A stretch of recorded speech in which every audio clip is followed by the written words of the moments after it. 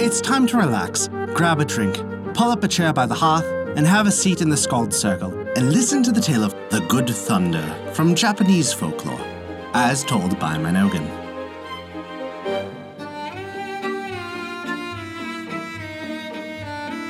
Before we begin our story, we wanted to remind you that we release new tales for free every week. Our shorter tales release on Wednesdays, and our longer chapter stories release on every other Saturday. Find out where you can hear them on our website at thescaldcircle.com. And be certain to subscribe to us on Apple Podcasts, Google Podcasts, Podbean, Spotify, or whatever your favorite podcast app is. That way, you'll never miss out on one of our enchanting tales from around the world. Now then, without further ado, this is The Good Thunder. Folk say that Raiden, the Thunder, is an unloving spirit, fearful and vengeful, cruel to man. These are folks who are mortally afraid of the storm, and who hate lightning and tempest. They speak all the evil they can of Raiden and Raitaro, his son. But they are wrong. Raiden-sama lived in a castle of clouds set high in the blue heaven. He was a great and mighty god, a lord of the elements. Raitaro was his one and only son, a brave boy, and his father loved him. In the cool of the evening, Raiden and Raitaro walked upon the ramparts of the Castle of the Cloud, and from the ramparts they viewed the doings of men upon the land of reed plains. North and south and east and west they looked. Often they laughed, oh how often. Sometimes they sighed.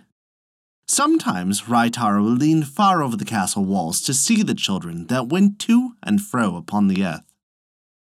One night, Raiden-sama said to Raitaro, "Child, look well this night upon the doings of men." And Raitaro answered, "Father, I will look well." From the northern rampart they looked, and saw great lords and men-at-arms going forth to battle. From the southern rampart they looked, and saw priests and acolytes serving in a holy temple where the air was dim with incense, and images of gold and bronze gleamed in the twilight. From the eastern rampart they looked, and saw a lady's bower, where was a fair princess, and a troop of maidens clad in rose colour that made music for her. There were children too, playing with a little cart of flowers. "Ah, the pretty children," said Raitaro. From the western rampart they looked, and saw a peasant toiling in a rice field. He was weary enough, and his back ached. His wife toiled with him by his side. If he was weary, it was easy to believe that she was more weary still. They were poor, and their garments were ragged. "Have they no children?" said Raitaro, and Raiden shook his head. Presently, "Have you looked well, Raitaro?" he said. "Have you looked well this night upon the doings of man?" "Father," said Raitaro, "indeed I have looked well." "Then choose, my son. Choose, for I send you to take up your habitation upon the earth." "Must I go amongst men?" said Raitaro. "My child, you must." "I will not go with the men-at-arms," said Raitaro. "Fighting likes me very ill." "Oh, say you so, my son? Will you go, then, to the fair lady's bower?" "No," said Raitaro. "I am a man. Neither will I have my head shaved to go and live with the priests." "What, then, do you choose? The poor peasant? You will have a hard life and scanty fare, Raitaro." Raitaro said, "They have no children. Perhaps they will love me." "Go then, go in peace," said Raiden-sama, "for you have chosen wisely." "How shall I go, my father?" said Raitaro. "Honorably," said his father, "as it befits a prince of high heaven."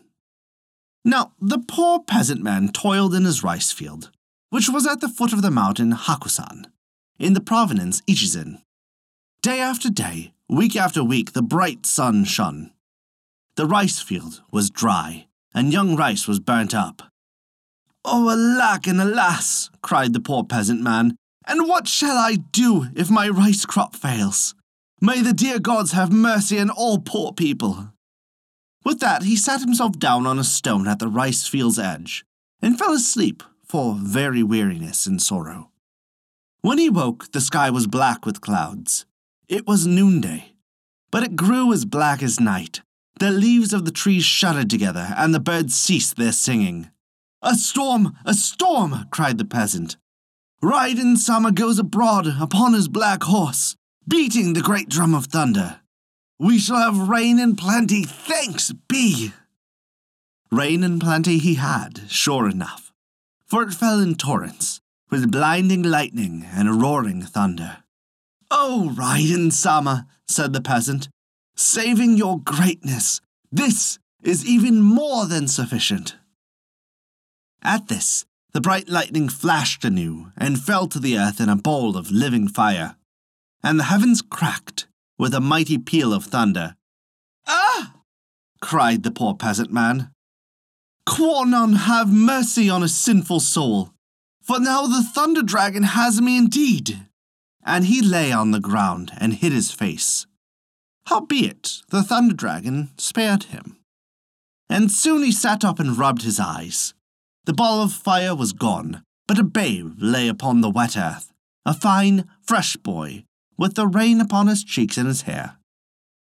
Oh, Lady Kwannon," said the poor peasant man, "this is thy sweet mercy." And he took the boy in his arms and carried him to his own home. And as he went, the rain still fell, but the sun came out in the blue sky, and every flower in the cooler air shone and lifted up its grateful head. And then the peasant came to his cottage door. "Wife, wife," he called, "I have brought you something home." What may it be?" said his wife. The man answered, "Rai Taro, the little eldest son of the thunder." And Rai Taro grew up straight and strong, the tallest, gayest boy of all the countryside. He was the delight of his foster parents, and all the neighbors loved him. When he was 10 years old, he worked in the rice fields like a man. He was the wonderful weather prophet. "My father," he said, "let us do this and that, for we shall have fair weather." Or he said, "My father, let us rather do this and that, for tonight there will be a storm." And whenever he said so, sure enough it came to pass.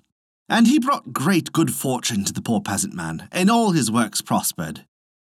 When Rai Taro was 18 years old, all the neighbors were bidden to the birthday feast. There was plenty of good sake, and the good folk were merry enough. Only Rai Taro was silent and sad and sorry. "What ails you, Rai Taro?" said his foster mother. "You who are wont to be the gayest of the gay, why are you silent, sad and sorry?" "It is because I must leave you," Rai Taro said. "Nay," said his foster mother, "never leave us, Rai Taro, my son. Why would you leave us?" "Mother, because I must," said Rai Taro in tears. "You have been our good, great fortune. You have given us all things. And what have I given you? What have I given you, Rai Taro, my son?" And Rai Taro answered, "3 things have you taught me: to labor, to suffer, and to love, and I am more learned than the immortals." Then he went from them, and in the likeness of a white cloud he scaled heaven's blue height, till he gained his father's castle, and Raiden received him. The 2 of them stood upon the western rampart of the castle of cloud, and looked down to the earth. The foster mother stood, weeping bitterly, but her husband took her hand. "My dear," he said, "it will not be for long. We grow old apace." And that is the story of the Good Thunder from Japanese folklore. Thank you for listening to our story.